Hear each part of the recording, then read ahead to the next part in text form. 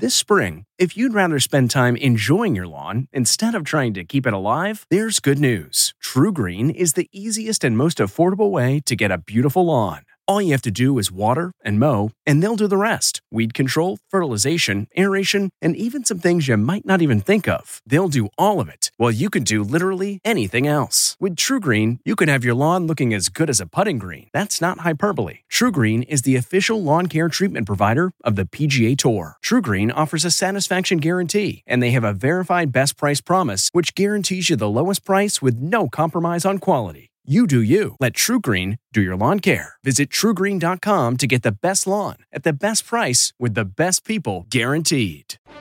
CBS News Face the Nation in 60 seconds. I'm a squeaky toy, and I've got one job, getting chomped on by this little ankle sniffer. So pardon me for feeling inept compared to Geico, who does so much more. Like while I'm getting slobbered on, Geico is creating cool technology like their mobile app, which lets people pay their bills or file a claim. Plus, Geico is the fastest growing auto insurer for the last 10 years. Is it too much for me to ask for one more feature? Fast and friendly claim service like Geico, maybe? Oh, great. I'm getting buried again. Geico. Expect great savings and a whole lot more. Today on Face the Nation, teenagers at a Florida school map out a new national movement to curb gun violence. We are going to be the kids that you read about in textbooks, not because we are going to be another statistic about mass shootings in America, but because we are going to be the last mass shooting. Can they change the political dynamic? We'll talk to 5 students from Marjory Stoneman Douglas High School about their plans to march on Washington and hold a national day of protest. And after the FBI admits it failed to follow through on warnings about the suspected shooter, President Trump slams the agency for wasting time trying to prove his campaign colluded with Russia. This as Special Prosecutor Robert Mueller hands down a blockbuster indictment against 13 Russian nationals, saying they communicated with unwitting individuals associated with the Trump campaign to coordinate political activities. Russian officials call the indictments blabber and a fantasy. Is the U.S. doing enough to safeguard the next election? We'll talk to the head of the House Oversight Committee, Republican Trey Gowdy, plus Delaware Democrat Chris Coons and South Carolina Republican Tim Scott. Hillary Clinton's campaign chairman, John Podesta, will be here too. Plus, congressional Republicans are retiring in record numbers. We sat down with 4 of them. Florida's Ileana Ros-Lehtinen, California's Ed Royce, Pennsylvania's Charlie Dent, and Arizona Senator Jeff Flake to find out why they're leaving.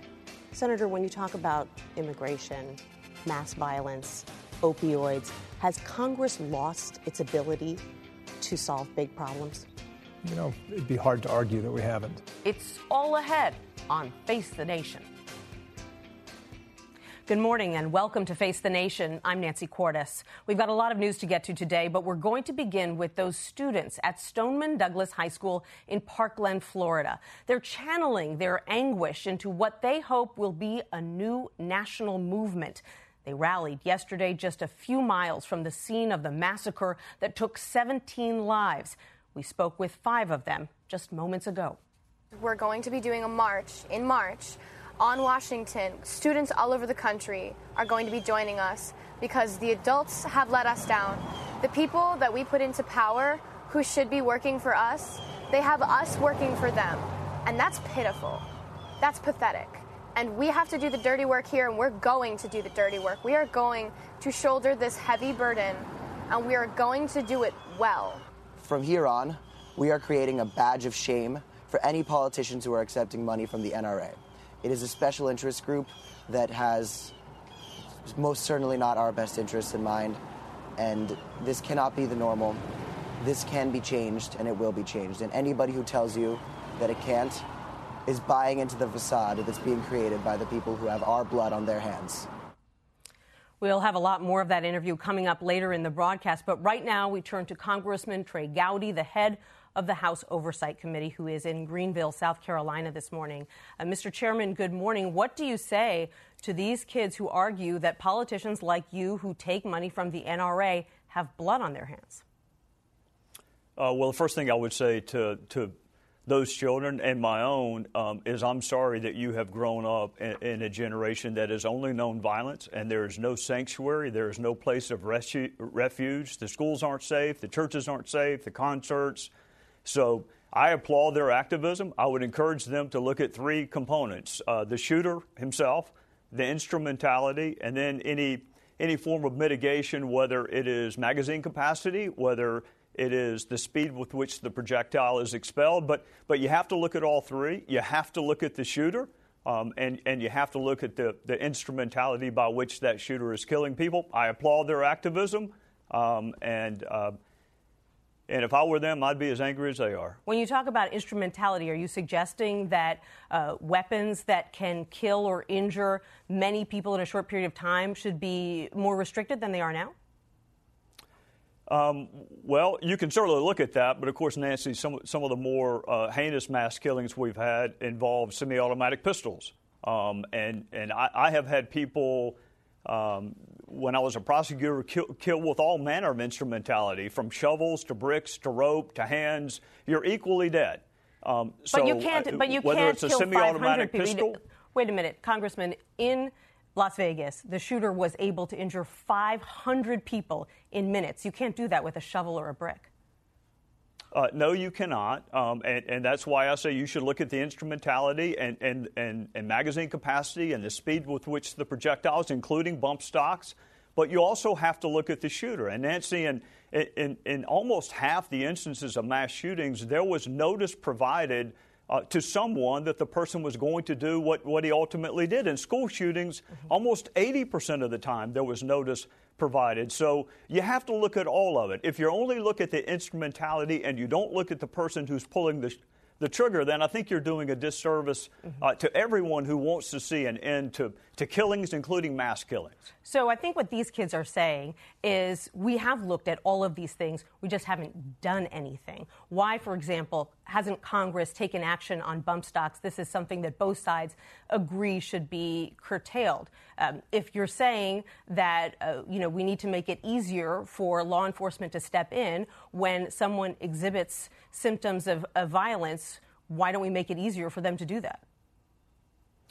Well, you could impose a duty to disclose. We have it in other categories of law. You could impose a lawful duty to disclose if you hear that someone is planning to do something. In the shooting in Florida, you didn't need a duty to disclose. People did come forward and put the FBI on notice. Bump stocks turn semi-automatic weapons into fully automatic weapons. So fully automatic weapons are already illegal. So I am fine with doing away with any instrumentality that converts a semi-automatic to a fully automatic. So you're a member of leadership. When will we see a vote on that? I'm not a member of leadership, but I'm happy to ask them when and if we're going to see a vote. I don't know that it requires a vote of Congress. I think ATF could regulate bump stocks tomorrow. You're the chair of the House Government Oversight Committee, so I want to get your take on these 13 Russians who were indicted on Friday. You're a former prosecutor. What do these indictments tell us about how sophisticated this operation was and whether they're going to try it again? Well, they're definitely going to try it again, and I think what this indictment tells us is what some of us have known all along. Russia is not our friend. Russia has tried to subvert the fundamentals of our democracy. For those of us who supported Bob Mueller from day one and said give him the time and the resources and the independence to do his job, this is his job. This is exactly what we wanted him to do. I've known all along that Russia tried to subvert our 2016 election, and they're going to do the same thing in 2020 and every election thereafter, unless and until we do what the indictment said, which is we view this as America being the victim. In this particular instance, they used the Clinton campaign. They tried to disparage her campaign. Sure. Next cycle, it could be a Republican. But Americans are the victims of what Russia did. Not Republicans, not Democrats. All of us are victims. So then why hasn't Congress passed any legislation to safeguard our election? We have known about this Russian meddling now for about 18 months. You're right. Congress doesn't regulate state elections. And Jay Johnson, whom I've been critical of in the past, tried to put the states on notice in the fall of 2016. It didn't get a lot of media coverage because there was an Access Hollywood tape that came out that same day. So you're better able to speak from your line of work as to why what Jay Johnson warned us of in the fall of 2016. Didn't get much media coverage, but I don't think you want Congress regulating the 50 states and their election cycles. Sure, but you do have control, for example, over legislation that could require more disclosure from people on social media about who they are, who's backing them when they air ads online, for example. Yeah, and I had that conversation with the three media giants. You and I just got through discussing the Second Amendment. This is the First Amendment. I ask Facebook, I ask Twitter, I ask all of them, how does a functioning democracy benefit from false information? I can't imagine how we benefit from someone perpetuating lies, but I got silent. So that's our First Amendment issue. Mm-hmm. When you begin to regulate information, and I happen to believe in something called the truth. I actually believe that certain things are true and not true. But I couldn't even get the media giants to agree to that. So that's a First Amendment issue. I would tell all my fellow citizens, be really skeptical of anything you read on social media and do your own independent research. Sounds like Americans are all going to have to get a lot more skeptical about what they see on social media. Congressman Trey Gowdy of South Carolina, thank you so much for joining us this morning. Yes, ma'am. Thank you. Joining us now is Delaware Democrat Chris Coons. He sits on the Senate Judiciary and Foreign Relations Committees. Senator Coons, thanks so much for being with us. What's your biggest takeaway from these new indictments by Robert Mueller? The president says this shows point blank no collusion. The president says that, and a lot of other folks, law enforcement leaders and observers, say it neither proves nor disproves collusion. It shows the strength and the organization of the Russian campaign to interfere in 2016. It does show that 3 different Trump campaign officials were contacted by Russians, but they didn't realize they were Russians. But I'll remind you, Nancy, there was that famous June 9th meeting in Trump Tower where Donald Trump Jr. and several other senior campaign officials welcomed with open arms Russians who claimed they had dirt on Hillary Clinton. That hasn't yet been proven, that there might have been collusion, but I think it's getting closer. What do you think the chances are that it actually did affect the outcome of the race? In a race that was this close, where moving 140, 150,000 votes in 3 states one way or the other could have changed the outcome, it's hard to say that this didn't affect the outcome. It was an exceptionally close election. I'll remind you, one candidate won the popular vote, the other candidate won the electoral vote. But it's not yet clear whether the Russians succeeded in actually changing votes.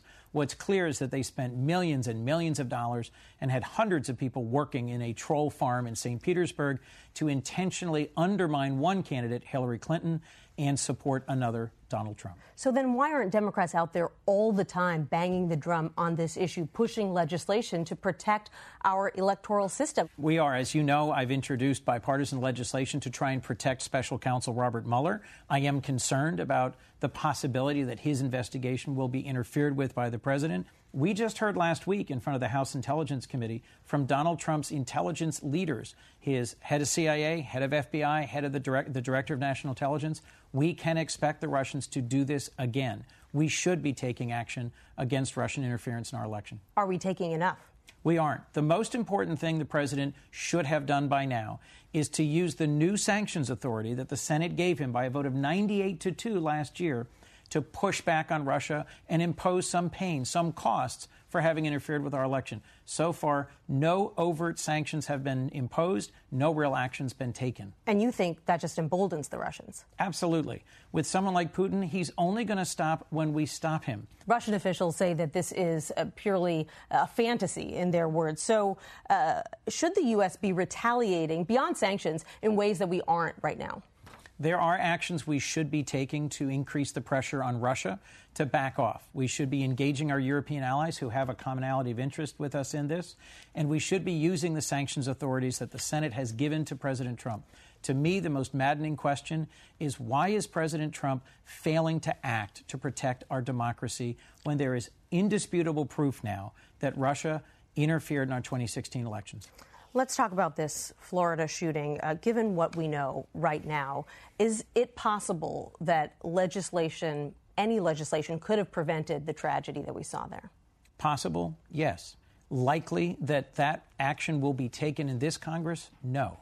And I have to say, Nancy, having heard the voices of other teenagers from Parkland whose high school classmates were gunned down, it is heartbreaking. I am heartsick over the fact that we in Congress have failed to act to protect our teenagers, to protect schools and churches, to protect America's safe spaces from the scourge of gun violence. There are things we should do to make it harder for people with mental health problems, people who are convicted felons, people who have domestic violence convictions from easily getting guns. There are bipartisan bills in this Congress and the last one that have not been taken up and acted on. Has your party lost some of its drive on this issue? I mean, you talk about bipartisan legislation. You had a big breakthrough, it seemed, a couple of months ago after the shooting in Las Vegas.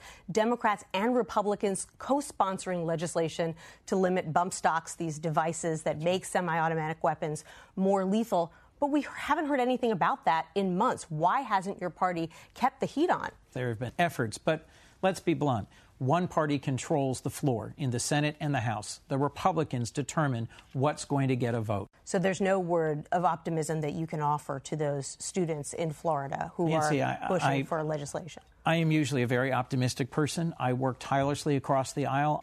I am not optimistic that until there is real action by the American public to demand change in Congress, that we're going to see real action to confront gun violence out of this Congress. Senator Chris Coons of Delaware, thanks so much for being with us today. Thank you, Nancy. And we'll be back in a moment. Don't have time to keep up with the news? Try the CBS News Radio app on your iOS or Android device. You'll get the latest news as soon as you start it up. It's that easy. You can also listen to great programming like Face the Nation, Weekend Roundup, or the CBS Evening News. And good evening. Wall Street today signaled its approval of the tax cuts passed by the Republican-controlled Congress. You can even download them straight to your phone and listen later. It's all on the CBS News Radio app for iOS or Android. Download it today. We're back with Republican Senator Tim Scott. He is in Mount Pleasant, South Carolina this morning. Senator, good morning. Good morning, Nancy. Good to be with you. Senator, you heard from those students at the top of this broadcast, and you, I'm sure, understand the pain that they are going through because your constituents lived through their own terrible shooting at a church in Charleston, South Carolina, a few years ago. But you have always pushed for fewer gun restrictions. Do you stand by that? I stand by the position I've always been in, and I'm not sure that I've been pushing for fewer gun restrictions. What I have pushed for is for us to use common sense on how to solve the problem. Remember that just a couple of years ago, Charleston, South Carolina, Emmanuel Church, 9 murdered in church. I want to make sure that we can solve that problem. And when you look at core components that are missing, it seems to be we, the system, have not done the right job. In Charleston, the background checks could have prevented that person, Mr. Roof, from getting a weapon. In Sutherland Springs, Texas, the domestic violence incident, had that been reported, it could have prevented, perhaps, that situation from occurring. We all say, if you see something, say something. In Parkland community, we saw people reporting. There were 20 calls to the Sheriff's Department. They responded. The FBI received a legitimate, credible tip, and it was not followed up upon. So what we've seen in 3 major atrocities is that the system that was in place simply was not followed. So my focus is not on having or not having a gun debate. We're going to have that. The students were very clear. March is coming. We're going to have that debate, and I look forward to participating in that conversation. But the reality of it is that 3 incidents could have been avoided, prevented, if the system itself had worked. I would not have gone to the funeral of my good friend Clemente Pinckney if the system had worked. And so we need to fix that. And unlike my good friend, who I do appreciate, Senator Coons, I believe that we will get something done this year. Why haven't you gotten something done already, Senator? You've co-sponsored legislation to fix these background checks. Why hasn't it gone anywhere? Absolutely. Well, we are putting more pressure on our system and to include in the Senate to make sure that that legislation gets to the floor. Senator Grassley has been very clear, the chairman of the Judiciary Committee, that he plans to bring that legislation up. It is bipartisan legislation supported from folks like Chris Murphy in Connecticut to myself in South Carolina. Mm-hmm. The reality of it is that we have a sense of urgency about getting this done, and I'm very hopeful that this is the time that we see this nation's leadership united to solve a problem that could have prevented atrocities. I think a lot of people are hopeful about that. I want to get your take on something that President Trump tweeted last night. He said it's very sad that the FBI missed all of the many signals sent out by the Florida school shooter. This is not acceptable. They are spending too much time, the FBI, trying to prove Russian collusion with the Trump campaign. There is no collusion. I know he doesn't like the investigation, but is it fair to link it to the deaths of these children? I think we have to separate the issue without any question. The first issue is, in fact, that the FBI missed an opportunity to weigh in heavily and perhaps prevent something from happening. That is a tragedy that should be investigated. I believe that oversight in the House and the Senate will do so. A separate issue is how they spend their time and whether or not the time is well spent on this Russian situation. I will tell you that from my perspective, that so many folks in the FBI are doing all that they can to keep us safe. The reality of it is that they are two separate issues.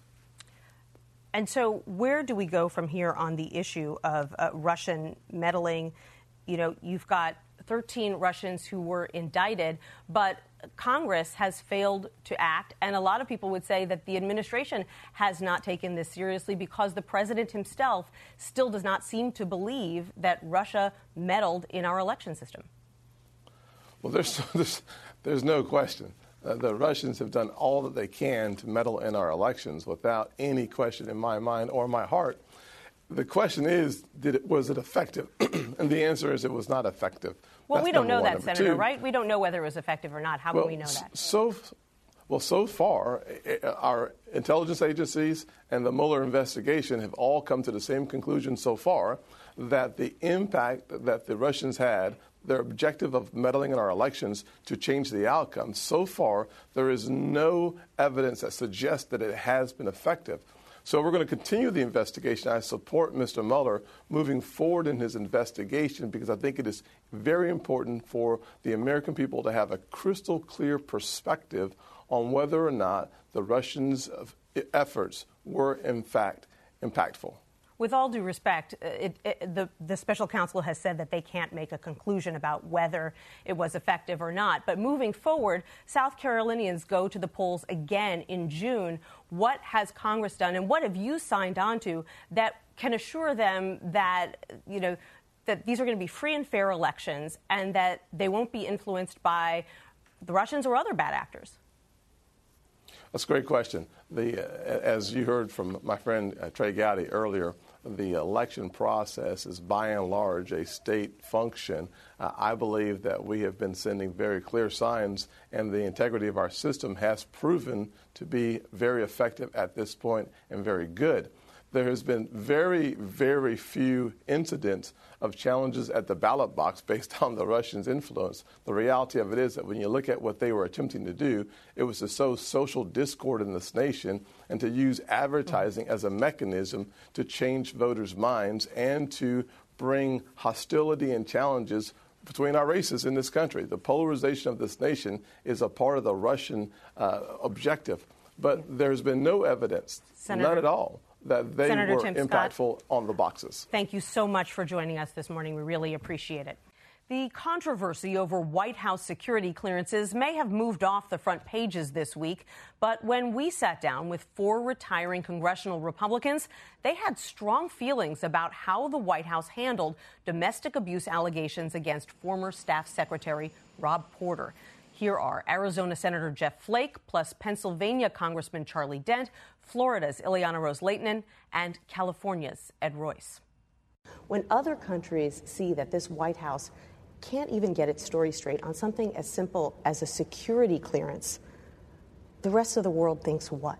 Security clearances for people who have not passed those check marks. It's just not the normal way that we should be handling classified information. So I think it's sort of shocking when you see the list of all of the folks who've had access to sensitive documents who have not been cleared in order to view them. I find it shocking. Should John Kelly step down?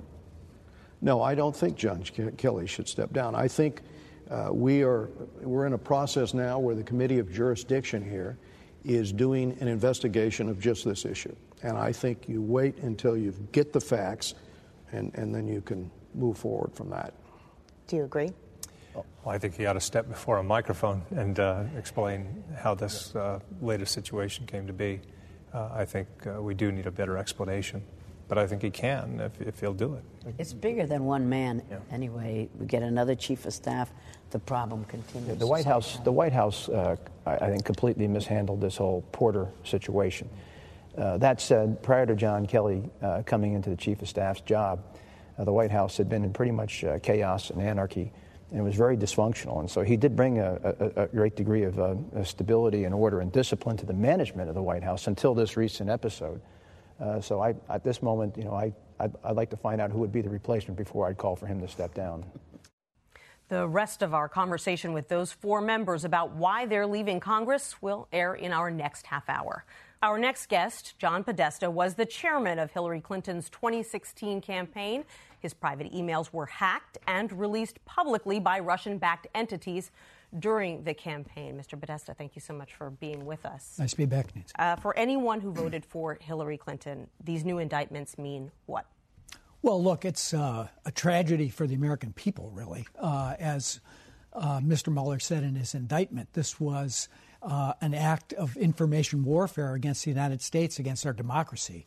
So I think it's obviously disappointing to those of us who were on the receiving end of these Russian active measures. But I think the real victims here are the American people, because that there was direct interference with our democratic institutions. The Deputy Attorney General was very careful on Friday to say that we don't know whether or not this operation swayed the election. You've had a lot of time to think about this. Where do you come down on that issue? Well, look, this was one part of a complex, active interference in the measures. This didn't even deal with the hacking. This was only about what was going on in the social media and the information campaign that was being done there. But there were 80 people, millions of dollars spent. And as one of your previous guests, Senator Coons, noted, we won the popular vote by 3 million votes. They were pushing votes, just to give one example, to Jill Stein. Her vote in Michigan, in Pennsylvania, and Wisconsin was greater than the gap between Donald Trump and Hillary Clinton in those states. So you can't prove that it did affect the outcome, but it certainly seems likely that it had some impact. But it does beg the question, how is it that these Russian operatives knew to focus on purple states like Michigan and Wisconsin, and your campaign didn't? Well, of course, we spent a lot of time and energy and effort in all those states. Hillary Clinton herself did not spend much time in those states. We had Tim Kaine was there, Barack Obama was in, and she spent enormous time in Pennsylvania and Michigan. Sure. And we spent a lot of effort. We had more staff in Wisconsin than even President Obama had in 2012. But I think that begs the question. I think we focused on the places we thought were that were, in contest, and in the end of the day, we fell short in those states. And I think that this active measures effort by the Russians could have tilted the election in Donald Trump's favor. But I think what the real issue is how he's reacted to it. And in that context, if this is information warfare, then I think he's the first draft dodger in the war. Mm-hmm. I mean, he has done nothing but tried to undermine the Mueller investigation.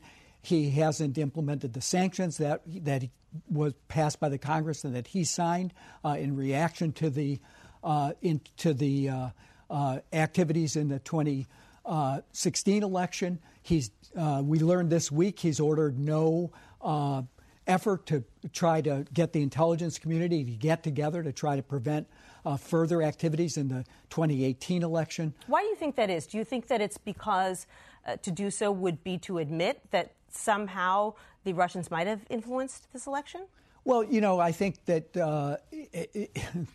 Mr. Trump's psyche is complicated, and people have said a lot about it. But he certainly can't accept that this activity may have helped him, and I think he just constantly tries to move the ball away, including what was, I think, really a despicable tweet about the fact that he's blaming the FBI for investigating the Russia investigation and somehow relating that to the tragic killings in Florida. But, who knows with Mr. Trump. But he clearly, I think, has failed in carrying out his duty as President of the United States, which is to protect our democracy. Midterm elections are coming up, and it's been reported that Democrats are telling your former boss, Bill Clinton, that in light of the Me Too movement, they think he should sit it out. He should be benched, and they're not looking for him to actively campaign for them. Is that true, and do you think that that's the right call? Look, I think,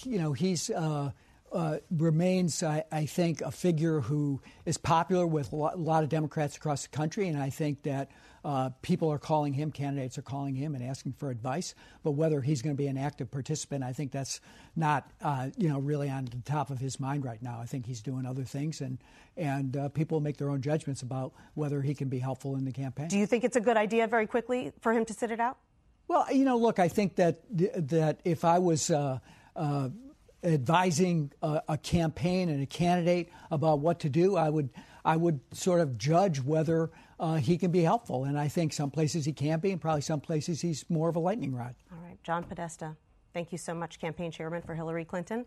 Midterm elections are always perilous for the party in power. And this year, a record number of Republicans have already decided not to run for re-election. 24 are retiring from the House and Senate, plus 5 are leaving to run for higher office. Why so many? Well, that's the question we put to 4 departing Republicans, including Ed Royce, who's one of 10 committee chairmen who have announced they're hanging it up. That's a lot of experience out the door. It is, and there's a debate. I think we should look at maybe the length of our chairmanships, but at the same time, I think these term limits are probably good from the standpoint of bringing in new blood, new ideas, and so that's one of the things we weigh on the Republican side. Senator, when you left your House colleagues and went to the other side of the Capitol, I'm sure you intended to serve more than one term in the Senate. I always thought probably 2 terms, but I'm kind of out of step with my party, and it makes it very difficult to have the positions that I have and win re-election in a Republican primary. So have you changed, or has the party changed? I don't think I've changed that much, but I do think the party has changed considerably. Do you all agree with that? Well, from my standpoint, I think that the party has always been a big tent party. I think there's room in the party for a lot of different viewpoints. Do you think that the tent is as big as it used to be? No, I don't, actually. I think what's happening in Congress is the political center is collapsing. But that's not true across the country. What I found is that we have become enormously polarized here in Congress, and that polarization has led to a paralysis. I mean, the very simple, basic tasks of governing, just keeping the government open. But if folks like you leave, don't things just get worse? I think that part of the answer here, though, is for us to look at what we can do to change the fact that no longer do we really have the types of friendships across the aisle that we once had.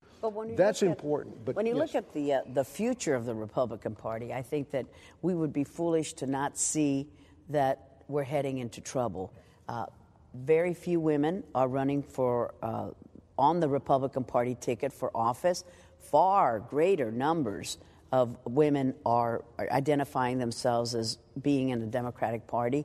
Minorities that have always been traditionally a group that we should really be going after. I don't see that we really have a recruiting program that's active to get minorities involved in our party. So the growth of our party, it seems to be very limited in a specific group, whereas the demographics of our great country is changing greatly. And when you look ahead, what's our future going to be? Are we going to end up a marginalized party? I think that we need to look toward the future, and we need to have the policies that attract millennials, women, and minorities. I don't see that. Well, people have been sounding that alarm bell within the party for a while, and you're doing pretty well right now. You've got the White House, the House, and the Senate. So what incentive is there to change? There's a fundamental political realignment happening in our country. You look at where the Democrats are, they've gone kind of full Bernie. Bernie is more or less taken over their party, even though he didn't win the nomination. On our side, Donald Trump took over the Republican Party. And I do think that this political ground is shifting.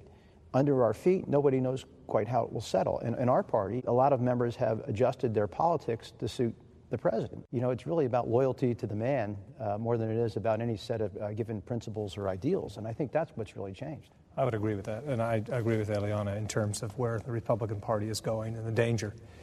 If you look every 4 years, every presidential election cycle, we are, as a country, 2% less white.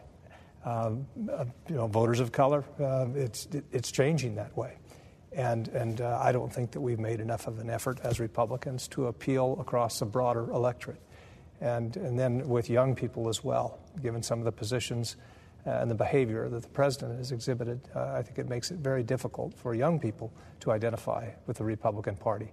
I think they've been walking away from the party in general. I think they're at a dead sprint right now, and we've got to change that. We don't need to change our principles. We don't need to change what we stand for. But like Charlie said, not every vote is a loyalty vote, whether you're for or against the president. And that's how it's framed all the time.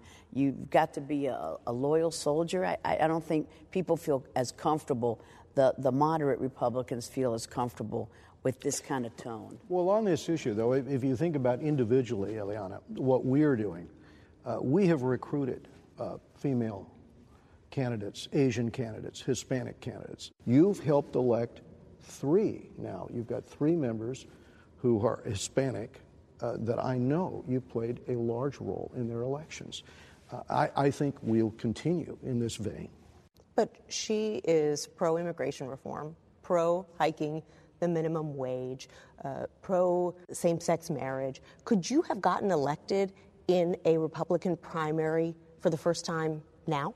I think so. It depends a lot on the personality of the candidate and getting back to what the Republican Party used to be, where we were accepting of all types. And yes, we're doing a pretty good job in recruiting candidates at the local level, at the state level. But when you look at the makeup of the Democratic Party here in Congress, I don't see those Asian women and those minority women serving in the House GOP or in the Senate GOP. I mean, that's the reality. Maybe our farm team is slowly coming up, but we used to be more accepting of having moderate positions, and now it's getting harder. It starts at the top. I agree with that. Candidates matter, and we have a responsibility to do our bit. But at the top, when the president makes incendiary comments on Hispanics, Muslims, women, the Charlottesville situation and others, I think it narrows our appeal. And I do believe that we have to be much broader in our thinking and show that that the welcome mat is actually out and that we want everybody in. It's like Charlie said, it's become kind of a loyalty test to the man rather than to principles. And then the problem is if you, as a candidate or as an elected official, align yourself to a person rather than principle, then you're wedded to that person wherever he or she goes, and that's dangerous. It really is, and I see that a big problem for the party going forward. And you've got the Freedom Caucus, this group of conservatives, telling the Speaker of the House, your leadership position is at risk if you stray too far from where we want to be on immigration. I've never supported these types of tactics. Trying to sack your own quarterback is not a strategy, frankly, that usually when you're working as a team is going to lead to success, right? Threats usually don't lead to success. They've had some success. What leads to success, I don't think that's successful in terms of getting legislation into effect. Senator, when you talk about immigration, mass violence, opioids, has Congress lost its ability to solve big problems? It'd be hard to argue that we haven't. In the Senate, we have a 60-vote requirement for most legislation, and we've had a hard time coming together. There are things that we should, on the gun issue, obviously the bump stocks, no fly, no buy, those kind of things. There's broad consensus in the country, certainly, and there should be, and I hope that we can move legislation like that. There's no reason we shouldn't be able to. But on immigration, you look at the president's position, and what he says on Monday may be different than what he says on Wednesday, and may be different on Friday. So it's very hard, I think, for leaders on DACA, on Dreamers like Jeff Flake, to figure out a way forward. It's schizophrenic what's coming out of the White House in terms of policy on immigration and Dreamers. And we'll be right back with those high school students who are crafting a plan to take on Washington. Like what you're hearing? Get even more great content from CBS News Radio podcasts. Listen to TV broadcasts like CBS Evening News and Face the Nation on demand. I'm John Dickerson. And don't miss The Takeout, a politics, policy, and pop culture podcast from CBS News Chief White House correspondent Major Garrett. We have our first member of the Trump administration cabinet at our table, Mick Mulvaney. Where you asked the wrong people first. Subscribe now at Apple Podcasts, Stitcher, or Google Play. Joining me now are 5 students from Parkland, Florida, who attend Marjory Stoneman Douglas High School. They are David Hogg, Alex Wind, and Emma Gonzalez, plus Cameron Caskey and Jacqueline Corin. Thanks so much to all of you for joining me. And Cameron, I'll start with you. You say the adults have let you down. Well, the adults in office have let us down, absolutely. And fortunately, we have a lot of support from the older generations here. But what we're trying to do here at March for Our Lives is say the adult politicians have been playing around while my generation has been losing our lives. If you see how they treat each other in the office, if you see the nasty, dirty things going on with them, it's sad to think that that's what they're doing while 17 people are being slaughtered and gunned down only yards away from where we're sitting right now. And March for Our Lives has support from everybody. And at the end of the day, this isn't a red and blue thing. This isn't Democrats and Republicans. This is about everybody and how we are begging for our lives and we are getting support, but we need to make real change here, and that's exactly what we're going to do.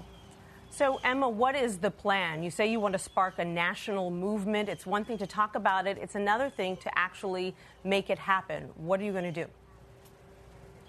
Well, what we have set up right now, we have a website, March for Our Lives. We're going to be doing a march in March on Washington where we get students all over the country are going to be joining us. These kids are going to make this difference because the adults let us down.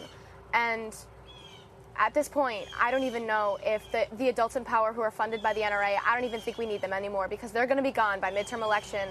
There's barely any time for them to save their skins. And if they don't turn around right now and state their open support for this movement, they're going to be left behind because you are either with us or against us at this point. We are giving a lot of the politicians that we feel neglected by a clean slate because that's the past, and we understand that. But from here on, we are creating a badge of shame for any politicians who are accepting money from the NRA. It is a special interest group that has most certainly not our best interests in mind, and this cannot be the normal. This can be changed, and it will be changed. And anybody who tells you that it can't is buying into the facade that's being created by the people who have our blood on their hands. David, a lot of people saw the reporting that you did from inside the school while the shooting was taking place, and I'm truly sorry that all of you had to live through that. But I want to read to you what President Trump said last night. He said that it's actually the Democrats that have let you down because they didn't pass legislation when they controlled Congress. Does he have a point? President Trump, you control the House of Representatives, you control the Senate, and you control the executive. You haven't taken a single bill for mental health care or gun control and passed it. And that's pathetic. We've seen a government shutdown. We've seen tax reform, but nothing to save our children's lives. Are you kidding me? You think now is the time to focus on the past and not the future to prevent the death of thousands of other children? You sicken me. So what kinds of laws do all of you think should be on the books that aren't right now? Well, what I think needs to be on the books right now that isn't is literally any law that's from either side of the political spectrum. If you're a Republican that supports mental health care, we want you out there making your voice heard because that's just as important as gun control or gun safety laws at this point. Because Democrats also want gun safety rules, and we can't get into any more debates. We need discussion. We've had the debates, and people have died as a result. Children have died and will continue to if we don't stop now and look at both sides of this because we can't wait around any longer. Children are dying as a result. and we need to take action. And I call on President Trump and the Republican-controlled House and Senate and executive branch to work together, get some bills passed, and stop taking money from the NRA, because children are dying, and so is the future of America as a result. I just want to say something I've heard a lot is the word gun rights. And that has the connotation that we are trying to strip people of their rights. Well, first of all, we have the right to live. And second of all, here at March for Our Lives, at least for me, we don't want to take the guns away from Americans. My father is a police officer, he has guns, and I understand that having concealed weapons is good for protecting yourself. But an AR-15 is not needed to protect your house from robbers. It's not needed to hunt bears.